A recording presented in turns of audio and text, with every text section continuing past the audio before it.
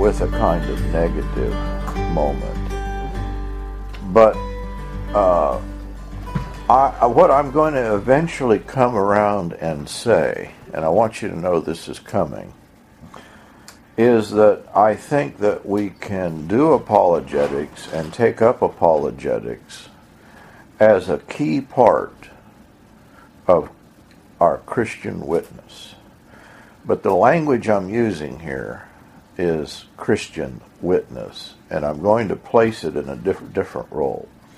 So I want to do the negative moment and kind of set where apologetics has traditionally been, and then we can get to talking about how we might revolutionize or redo the whole thing. The place when I first taught this, somebody handed me a book, and the book was it began with the statement, "Does God exist? This is the most important question a person can ask." And I thought that's precisely the wrong question to ask, the wrong place to begin. And if this is the place that we're beginning our apologetics, no, we've already begun wrong. Is the question, does God exist? Is there a problem with the question as making that our prime question, and then imagining that answering that question is of prime importance? Just how would you respond to that?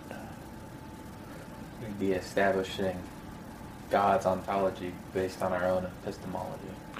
Yeah, first of all, it's imagining, okay, we're going to argue that we're going to say that God exists, and then we're going to present convincing arguments to prove that he exists.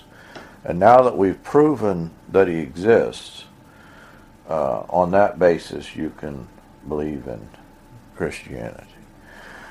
This is apologetics, in this mode of apologetics, has played a key role in theology and in shaping the way that we do theology. So I don't know if you've looked at like Jack Cottrell's book or any. Actually, he follows, and I'm never just picking on him. He's just following a method. He's not striking out on his own. And the method he's following is that when you write a book of theology, the place you begin is with the question, does God exist? Do we have good arguments to prove that he exists? And then you do the arguments showing that God exists. You show, you could do you all know the arguments, the ontological argument, the argument that Anselm Canterbury gives us, the teleological, cosmological that come out of Aquinas, but actually they're already there. I mean, it's not that Aquinas originates these. Even Anselm is doing a cosmological argument. And so they go through all the arguments and say, okay, now that we know that God exists, now we can turn and begin doing theology. Welcome, welcome. Glad you're here.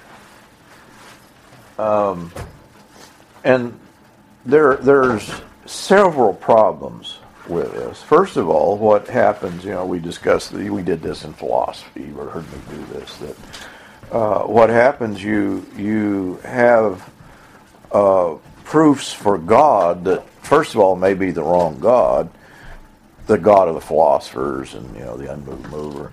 And the other thing is that the very methodology that you've established in proving God is going to, in turn, then be the methodology, rational kind of foundationalism. The methodology becomes a theological methodology. And so, how can we ask and answer the question, how do we know God? Do we know God or know of God through these arguments, or do we know of God through the revelation that's been given to us in Christ? And not that these two things necessarily need to stand opposed to one another, But what I'm suggesting is that the way that apologetics is traditionally done is that they've come to, in fact, be two systems, and so that in Francis Bacon's point of view, there's two books. There's the Bible, there's special revelation, and then there's the revelation in nature. And as long as you're doing these traditional arguments, you're doing the revelation by nature, you're using reason. And the book of nature, reason, came to dominate the special revelation. And it became the controlling factor in reading Scripture. That's not new, right? No. Everybody's there. The question, if we had an argument, a knockdown, drag-out argument, demonstrating the truth of what Christians believe, that is an irrefutable argument. And you understand that's what Anselm is claiming about the ontological argument. He's saying that you can't refute this argument. This argument is an absolute necessary argument. What's wrong with the very notion that you can have an absolute proof, an absolute knowledge of God based upon this sort of argumentation? Would this maybe go to the idea of idolatry, that it's taking something that is immanent and making it into something that is distant? In fact, that's exactly what both Soren Kierkegaard and Karl Barth are going to say. You're in a line of great thinkers here. That they're both going to say this is idolatry. And, the idea is I can pull this argument out of my pocket like a little icon, a little idol, and say, look, here's God. I've got him in my pocket. In this argument, I've encapsulated him. And, of course, the way we come to God is not through an absolute, encounter with God. We come to God on the basis of faith. That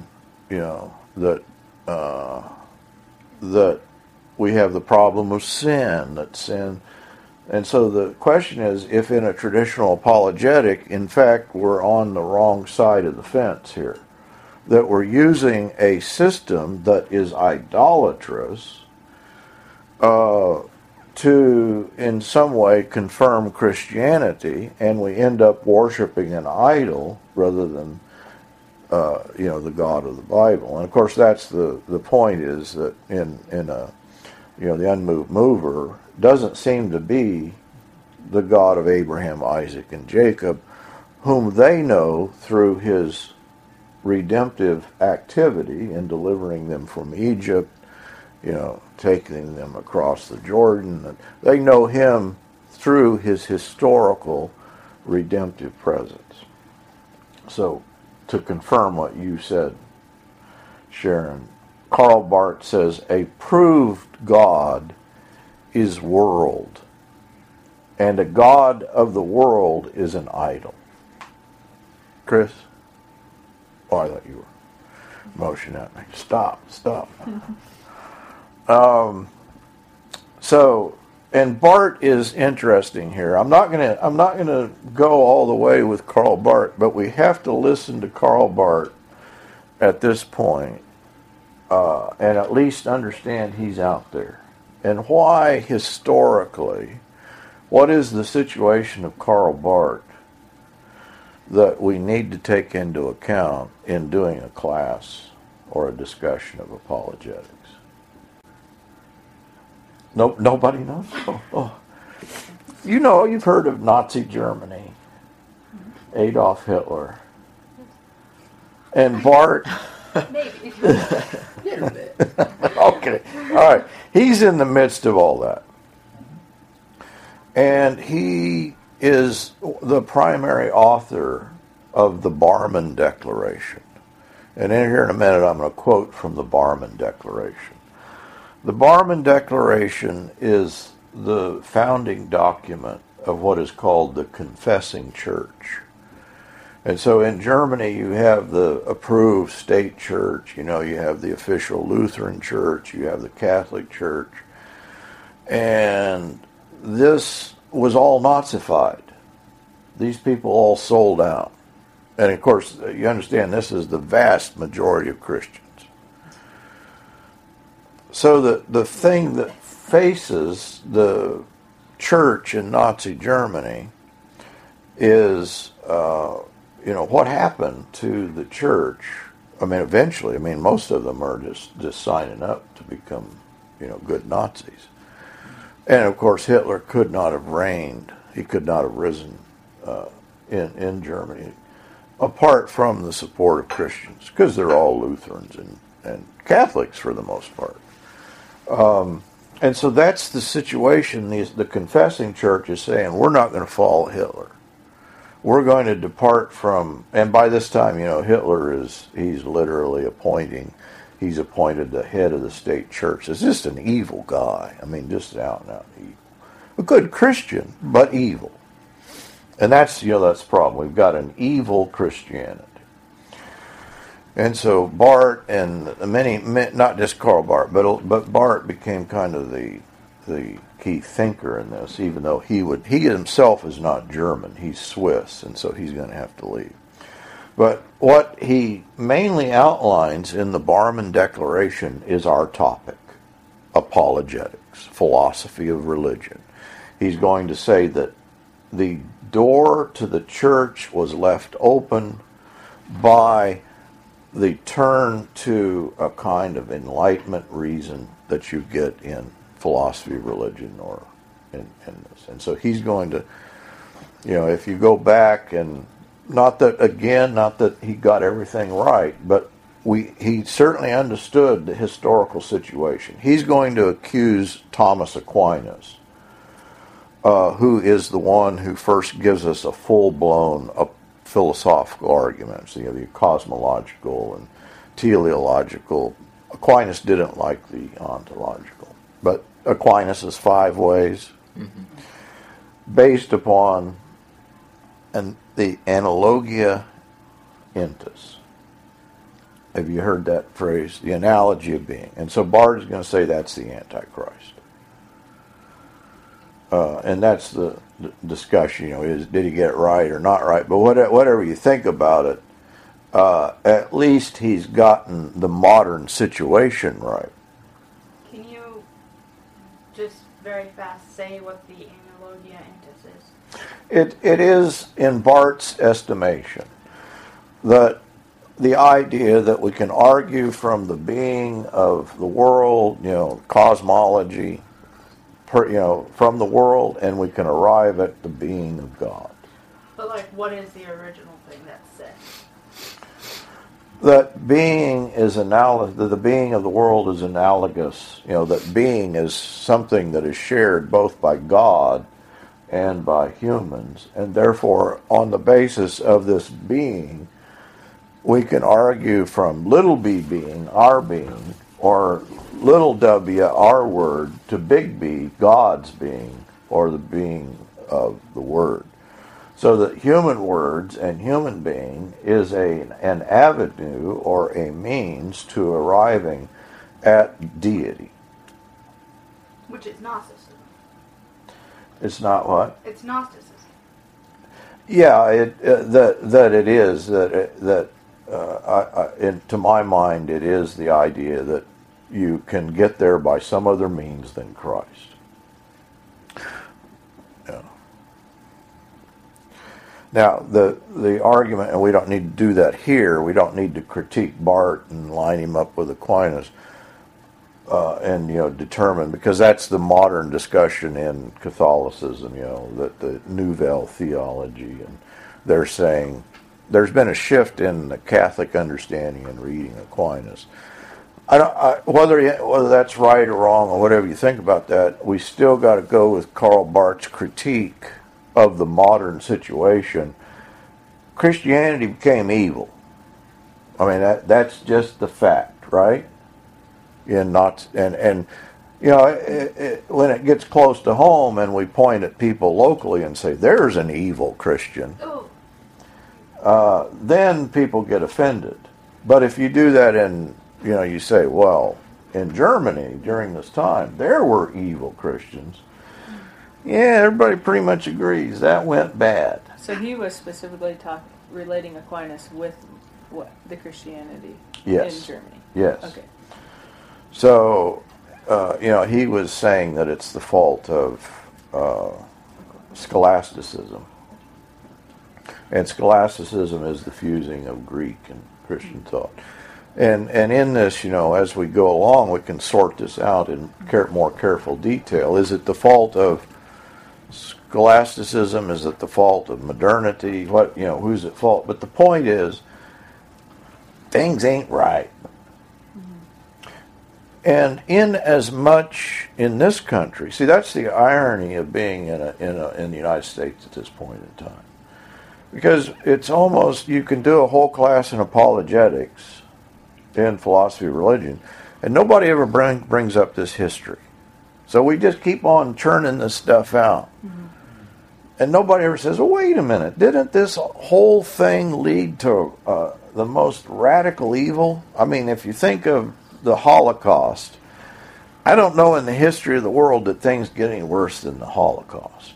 That's pretty much the pinnacle of evil. And if the Holocaust in any way is given, impetus by bad theology, shouldn't we, say, wait a minute, is there a potential danger here? So at a minimum, let's be aware of what's happened in the past century, that things went bad. And they went bad not just because the world turned against religion. Germany wasn't, the fascists weren't, anti-religious. I mean, Hitler probably was personally, but even Hitler, embraced some sort of divine providence in his own actions. So I would go with Barth in blaming this topic. Now, I think it's a little more nuanced, a little more complicated than he made it. And the problem, though, is still with us. In other words, we're still, especially in this country, because nobody ever talks about, I assume you're in an apologetics class. I think I can be fairly confident that Nazi Germany's not going to be a point of conversation. Was it? And probably, the failure of modernity is not a discussion. Well, that would require modernity failing. Yeah, what's wrong with that? I don't know if you recall, but in the book, I think I mentioned this to you, that in the book that we read, the first book, in the introduction, the author says that postmodernity is a lie, and we live in modernity, and we have to operate in modernity, and that's pretty much all there is. And William Lane Craig. Yeah. And William Lane Craig, he's a good modernist. He's great. He's a solid modernist. Mm-hmm.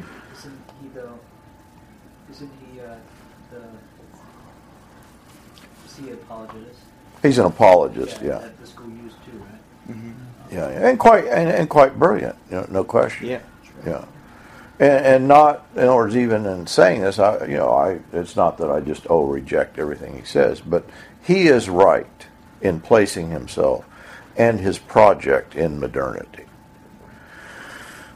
Well, you don't have to think very long and hard. What has happened in the modern period? Is the church in Europe alive and well?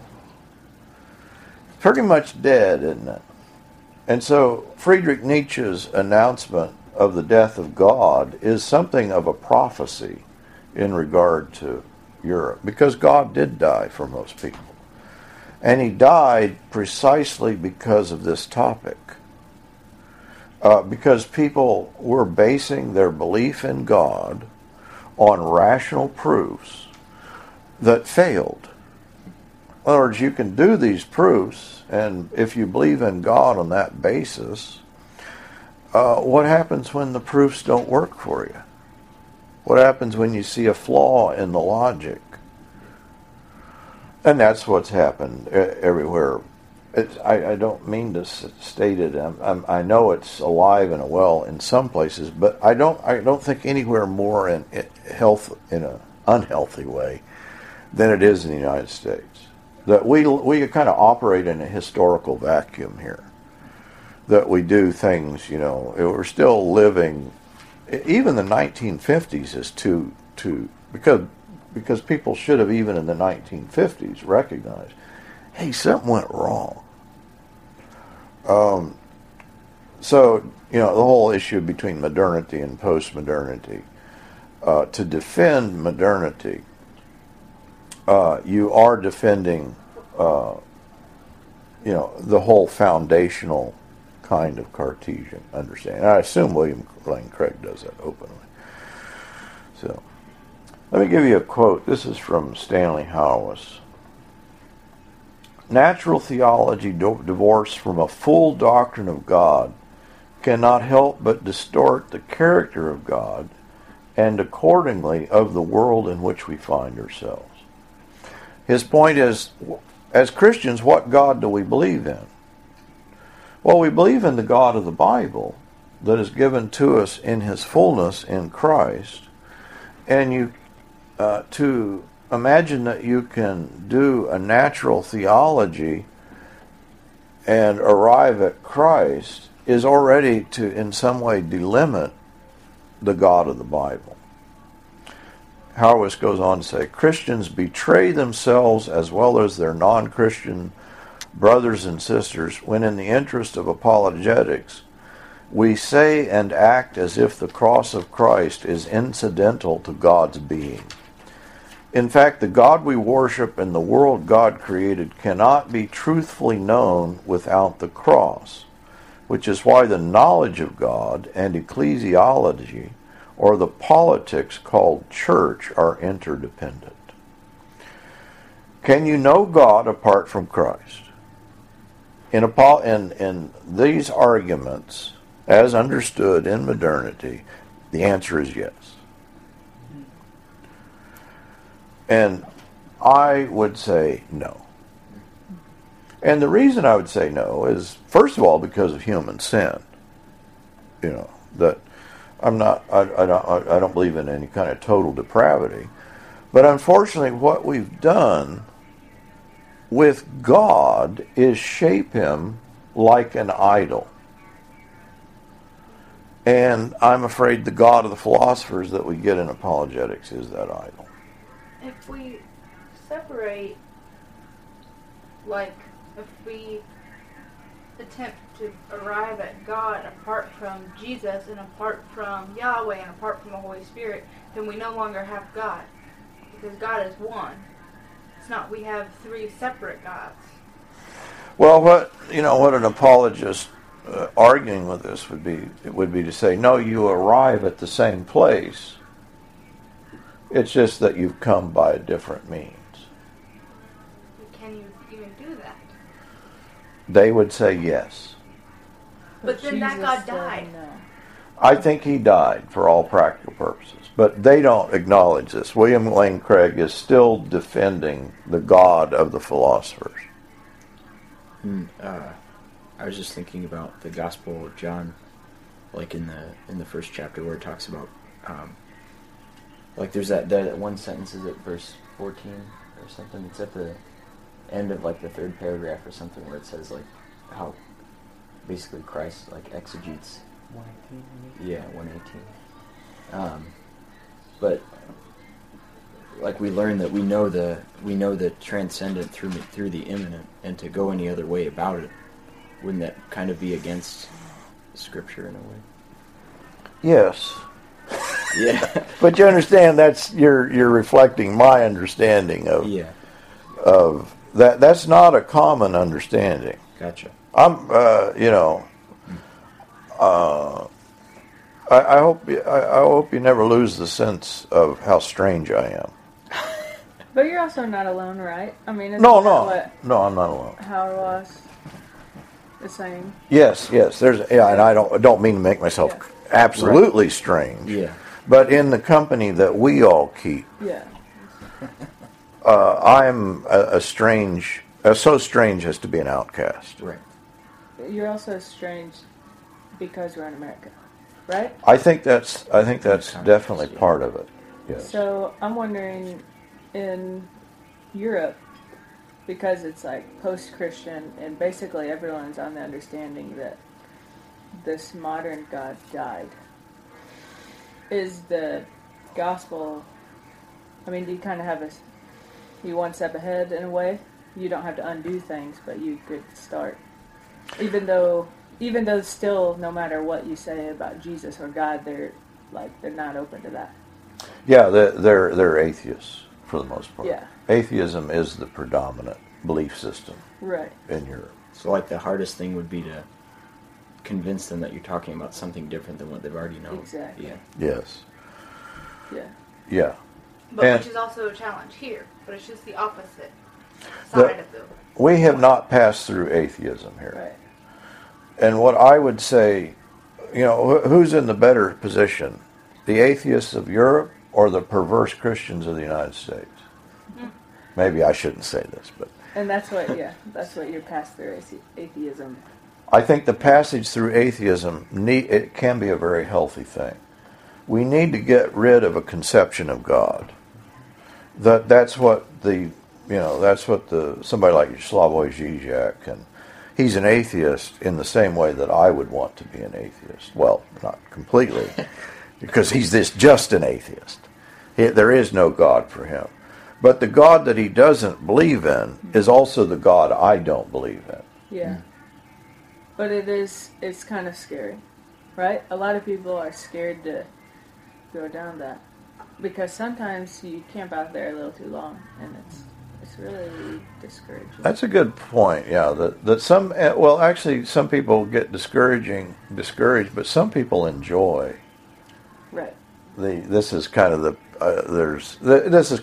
pop. There's a guy on the West Coast that is reading Zizek and saying we need to dwell in the abyss of doubt, and like he's doing something new. But again, I think he's misunderstood Zizek, and he's just falling back into modernity. That is, just to dwell in atheism as it is in a sense just more modernity. But in the sense that modern Europe is in the midst of Nietzsche's atheism. This is what Nietzsche is already predicting this. He's saying that when he's pronouncing the death of God, the God that he's thinking of is precisely this God that, he's raised a good Lutheran. Well, I guess it wasn't that good, but so the God he's rejecting and that he's predicting will be rejected and that's precisely what happens. So he is a kind of genius, a crazy genius maybe. And so we in this country we have a kind of naive. We still I don't think culturally it's so much in your generation. That you can distinguish between a postmodernism in the sense of a cultural postmodernism. Many people would point at the culture and say, well, it's postmodern, and then they distinguish that from an intellectual postmodernism, and probably we need to do that. But I think that the two coincide in that the cultural failure of modernity is very much attached to what has happened in theology, in academics. It is all interconnected at some point. So to deny and just say, oh, we still live in modernity, I don't even know what that means at some level, other than I don't want to live in the reality that is unfolding right here now. The thing that he was saying was that like some people may claim that they're living in postmodernity or that they're postmoderns, but it's just false because you can't just shed off logic. And he was talking about how that works, and so he was saying, actually, we're still in modernity, even though some people are disillusioned into thinking they're postmodern. But if they're saying they're postmodern, shouldn't we just try and operate in that system? You know what I'm saying? Yeah, and he's making the argument of a good modernist. Yeah. There's one reason and there's one logic, and all people who are reasonable and logical share in this reason and this logic. Somebody who says they're postmodern are unreasonable and illogical. And so there is a closeness to someone. It's an impenetrable stance that the modern always takes. You can't really have a conversation with these people because they don't understand. I mean, this is they don't know where you're coming from. They can't even comprehend what you're talking about. And my point is that and not just my point, this is the whole point in post-modernity, is that modernity is constituted as a particular kind of reason, with a particular kind of foundation and a particular kind of logic. Who should believe that more than a Christian? Of course we believe that this world has its system of reason and its system of logic. But does that cohere? Is that the same foundation as the foundation that's Christ? And William Lane Craig would say yes. The foundation that is Christ is the foundation that is a modernity, that is the foundation that is reason. And I don't know how to penetrate that other than, it is a paradigm shift. It is a way of seeing the world that it involves a kind of a Gestalt shift. This is Wittgenstein's whole thing. This is why Ludwig Wittgenstein is very important. He is very much of this modernist rationalist framework, and that's the Tractatus. And he said, okay, I did that, now I'm done with philosophy. And then he, the story, he has a crisis, and he says, whoops, that's all wrong. And so he's an interesting, he's not out of the tradition that you get in France and, even in Germany, with the people like, Jacques Derrida or Martin Heidegger that are behind the postmodern shift, continental. But it's the same thing. They're recognizing the same thing. And so it's strange that theology, this is why that, I get accused, Axton, you like doing that philosophy stuff. No, precisely the opposite. I like doing Christianity. Mm-hmm. And I think Christianity stands over and against modernity and even postmodernity. In other words, I'm not claiming to be postmodern. Right. I'm just saying I'm a Christian. And if you're a Christian, you're not stamped with the spirit of the age. What is the spirit of the age? Oh, it's called modernity. And even post-modernity, people say, well, it's not really anything different. No, other than even late modernity. There's not a huge difference between late modernity and post-modernity in that at the end, even with Immanuel Kant, what is Immanuel Kant saying about the Enlightenment? It is already the breakdown. In other words, Kantian rationalism is a kind of failed rationalism.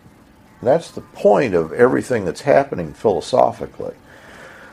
That you need to be aware, no, this thing crashed and burned, and by being naive and saying, I don't do that thinking stuff. I'm just, I read my Bible. I don't do theology. Well, yeah, but you got to be aware, no, that whole thing crashed and burned. That God died for that in that system. That's not a bad thing. that's a good thing because it returns us back to the God of the Bible. And so this is what you're up against. So in other words, not in other words, but with one of your points, like the reason we go back to the philosophers is so we can learn precisely where we went wrong and figure out.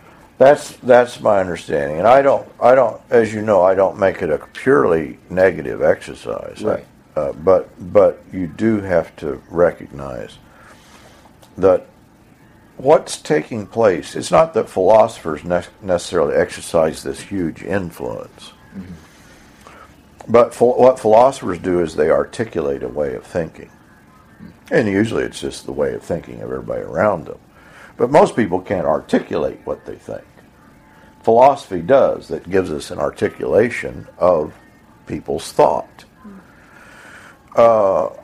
And so it's not a shocking thing to say that what is articulated philosophically stands over and against what is given to us in Christ.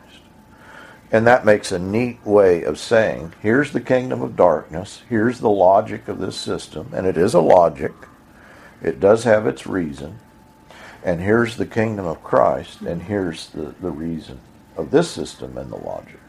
And they're different. It's just like what you do with Calvinism. If you look at Calvinism raw, it makes perfect sense. It is a wonderful system, and it really doesn't have very many holes until you read the Bible and you see, oh wow, this system is really flawed. But it's the same thing with the philosophers. We're just looking at the system, and the systems do make sense. They do work. Yeah, they're perfect. Logically. Yeah, they're a neat package. Right. And it all, that's what William Lane Craig is saying. You people are stupid. You can't see what I'm saying. Everybody knows this is the case. And he's probably the bright one of the group. I mean, he is one of the premier apologists. So you may not get any better than William Lane Craig. But what he is, incapable of seeing is that is his own situatedness, the framework within which he's working. And that's always hard for us. That's hard for all of us. That's why we read the Bible. And that's why we read the Bible in community, is we need to in some way break out of the worldview that has captured us and enter in, as Karl Barth has said, to the strange new world of the Bible. For Barth, it took the trauma of seeing his own professors, line up, all of his professors line up in a theological liberalism in World War I. Who was it? Wilhelm Kaiser, and he saw that was evil. By the time World War II comes along, Barth's ready, because he already saw the failure of theological liberalism, which, by the way, theological liberalism flows out of this. I don't know if that's clear to you, but foundationalism is the foundation of both fundamentalism, conservatism, and theological liberalism. That's why William Lane Craig is particularly interesting. How is he going to prove to you that the God of the Bible is real? He's going to use rational proofs, and powerful rational proofs. He's going to give us the Kalam cosmological argument.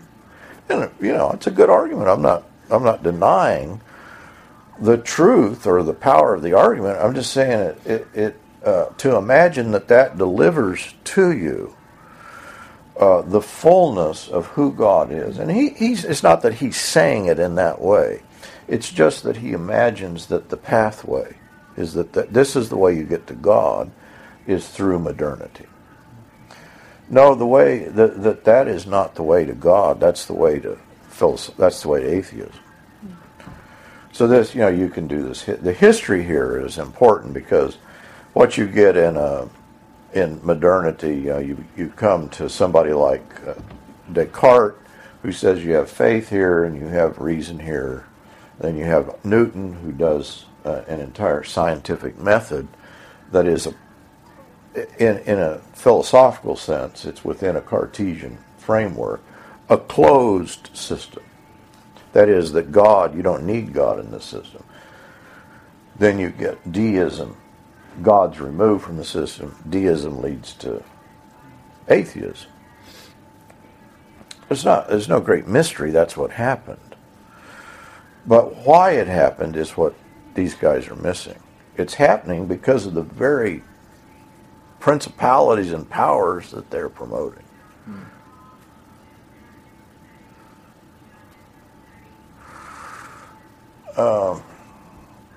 There's a guy that went to, you probably heard me talk about Lincoln Christian University, John Loftus, I think is his name, that he went to Lincoln, and he learned all the good apologetic methods, and then I think he had an affair with his secretary or something. He was a preacher, and now he's writing books talking about how he's an atheist, because for him these arguments failed. And of course the point is, well, if the God that he believed in was a product of these arguments, that may account for, I mentioned his moral failure, because I think the two are never disconnected. So that what we're in danger of here is a profound moral failure. And that's what Barth sees. That if you're going to go this route, the world the way in which it constitutes itself is going to give rise to the worst kind of evil.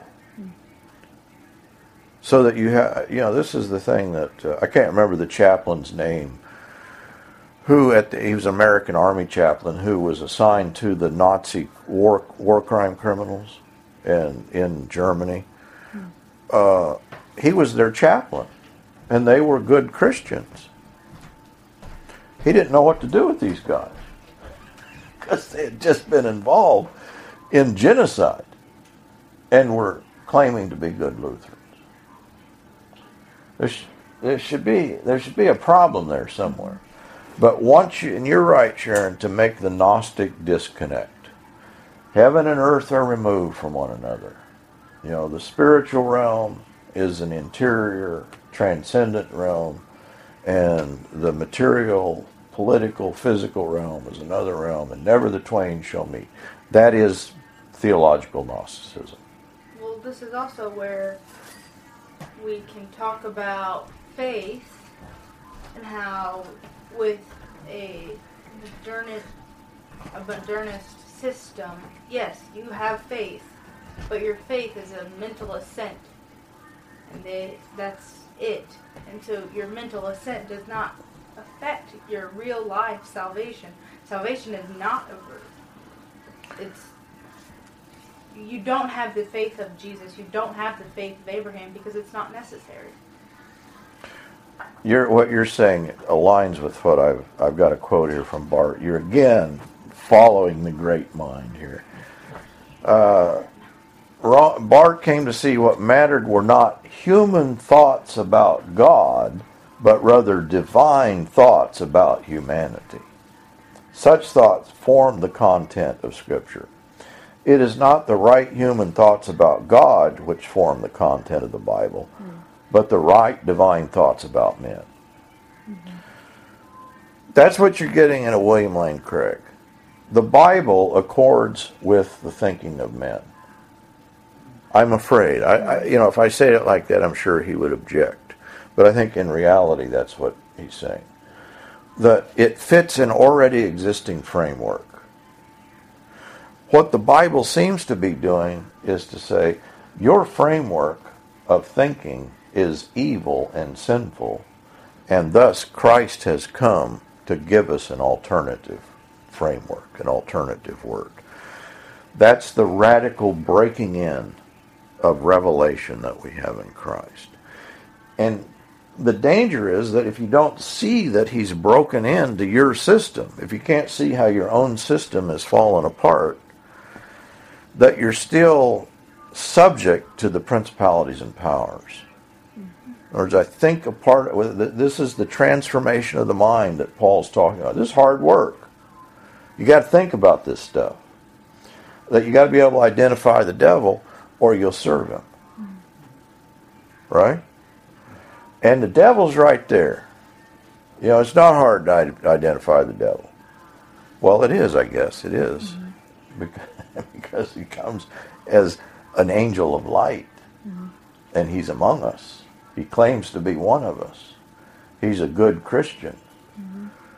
But look at the way he walks. You know, this is the 3 tests of John. I think the 3 tests always work.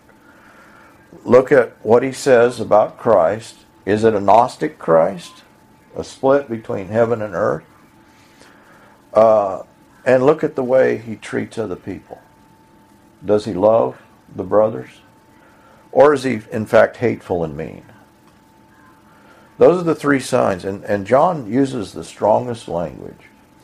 A hateful, mean guy who believes in a separation between heaven and earth and a division within the humanity and deity of Christ. John says that's the Antichrist. I'm just saying what's there, right? I'm just saying what's there.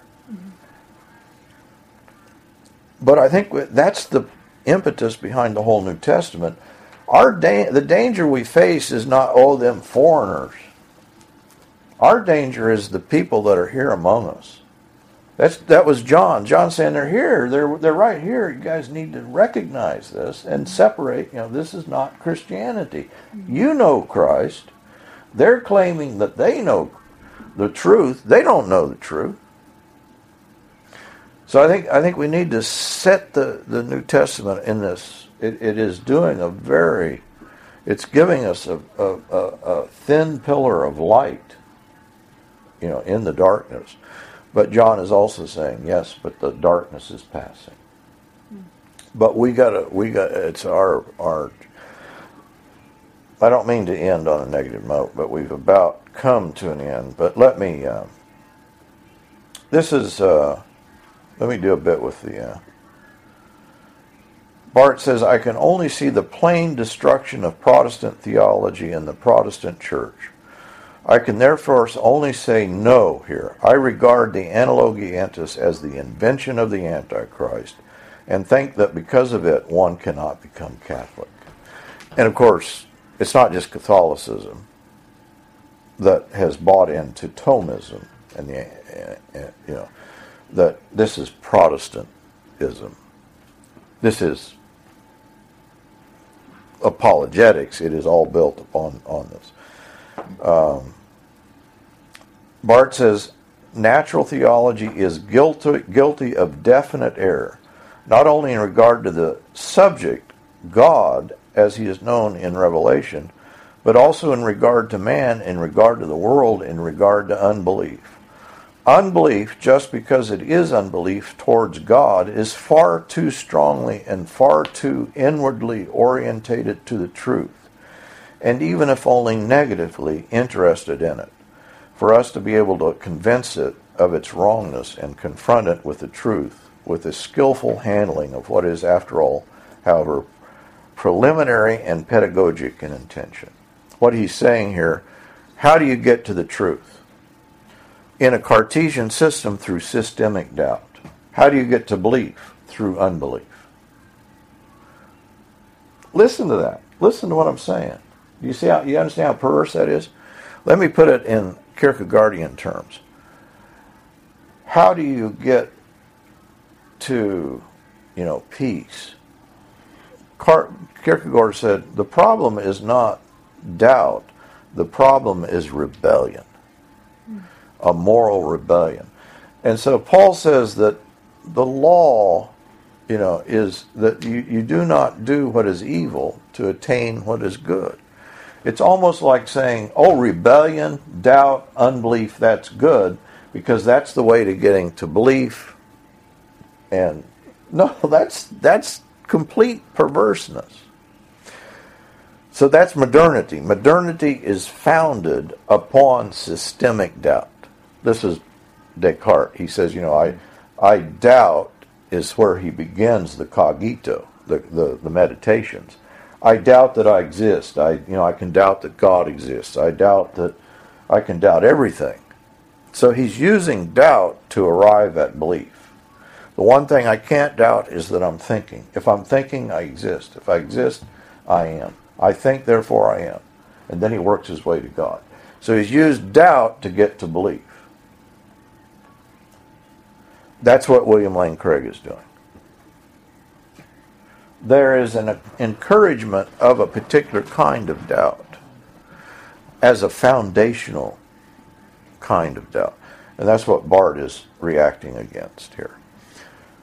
Belief is not founded on doubt. Peace with God is not founded upon rebellion. Evil is not the basis of good. For Barth, the denial of natural theology, as well as the discovery of the Christological center in theology, were of a piece with his opposition to Hitler. His refusal to take the oath of loyalty to Hitler, which meant the loss of his position at Bonn, was inevitable. This is Hauerwas, given his theological development. How do you oppose Adolf Hitler? You oppose a theological system built upon apologetics. That's why this topic is important, because it turned out to be evil, pure evil. I'm still kind of stuck on it. So how does systemic doubt play into what? Like into modern apologetics? Like what? How does that? Like maybe just using an example or something from modern apologetics might help me understand. So you turn to what cannot be doubted. Right. And what Descartes is presuming cannot be doubted is his own thinking. Mm-hmm. Not necessarily the content of his thought, but just the fact of his thinking. Uh-huh. And his own existence. So he's imagining that systemic doubt puts us in a place of absolute certainty. So mathematics is one of the things he'll embrace as something that we can be absolutely certain about. Science, he's going to ground in the same kind of certainty. And ultimately a philosophical understanding. And on the other hand, he's going to say, well, then there is the kind of thing that the church does, and that has nothing to do with this. That is faith. We need to know about the love of God and the soul of, well, actually even the soul, he's saying, is in the area of reason. Even God, God is on the side of reason. So he's saying we need to use systemic doubt to rid ourselves of the foundations. So he's looking outside his window in Paris. Let's tear down all these buildings. Let's start over. Where do we start? We start in our head. I think, therefore I am. Now, what I would say to René Descartes is you stop doubting too quick. I think. Who's I? And this is what Kant comes along and says. Wait a minute. We thought we had solved this thing. But there's the thinking thing, this empty object that thinks, and the thought, and the two things don't go together. And so what Immanuel Kant says to Descartes is, the foundation is broken. It's cracked. Now, Kant wanted to rescue the foundation. He's not he's a thorough modernist himself. Wilhelm Friedrich Hegel comes along and says, well, actually Kant got it right. The foundation is cracked, but we can repair it. And this is the dialectic.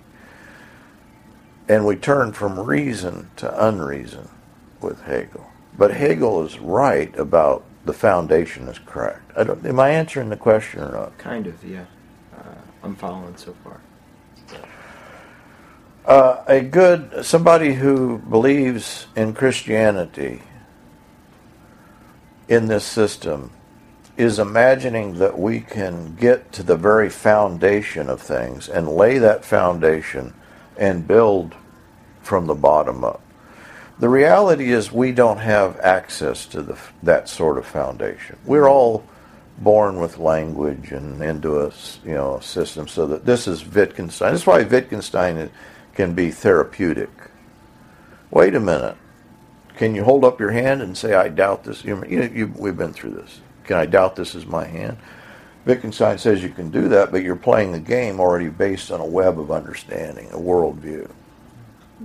So,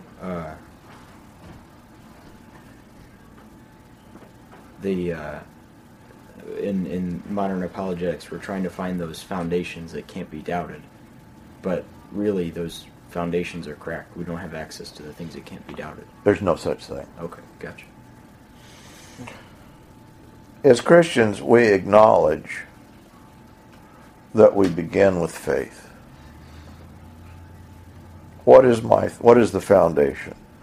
Christ is the foundation. How did I get there? Through belief. What I believe, my belief, is the system upon which I build. Now, does that mean I just believe without reason? No, I think that there is a coherence to this that ultimately embraces all things. The advantage to this, in a modernist understanding, somebody comes along and pokes a hole in your argument. They say, whoops, I guess I don't believe in God after all. I guess I'm an atheist. In a real faith, it's not that I have no room for doubt. No, I have room for all sorts of doubt. But doubt is not the basis. It's not what I doubt, or that's not the way I do things. I don't understand everything in the Bible. I have all sorts of questions. I think this is the modern thing. Who's the guy that's so popular? He's on Oprah now. Did the little new Rob Bell. This is his. He's a thorough modernist. He's a very interesting modernist, but he's just landed back where the modernists always go. He says, I got all these questions and I need answers. Well, maybe you don't have very good questions. Maybe you're asking the wrong questions, and maybe there is no answer to your questions. But are you willing to believe in Christ, even embracing doubt? Ultimately, belief is bigger than doubt. Doubt is not the foundation of belief.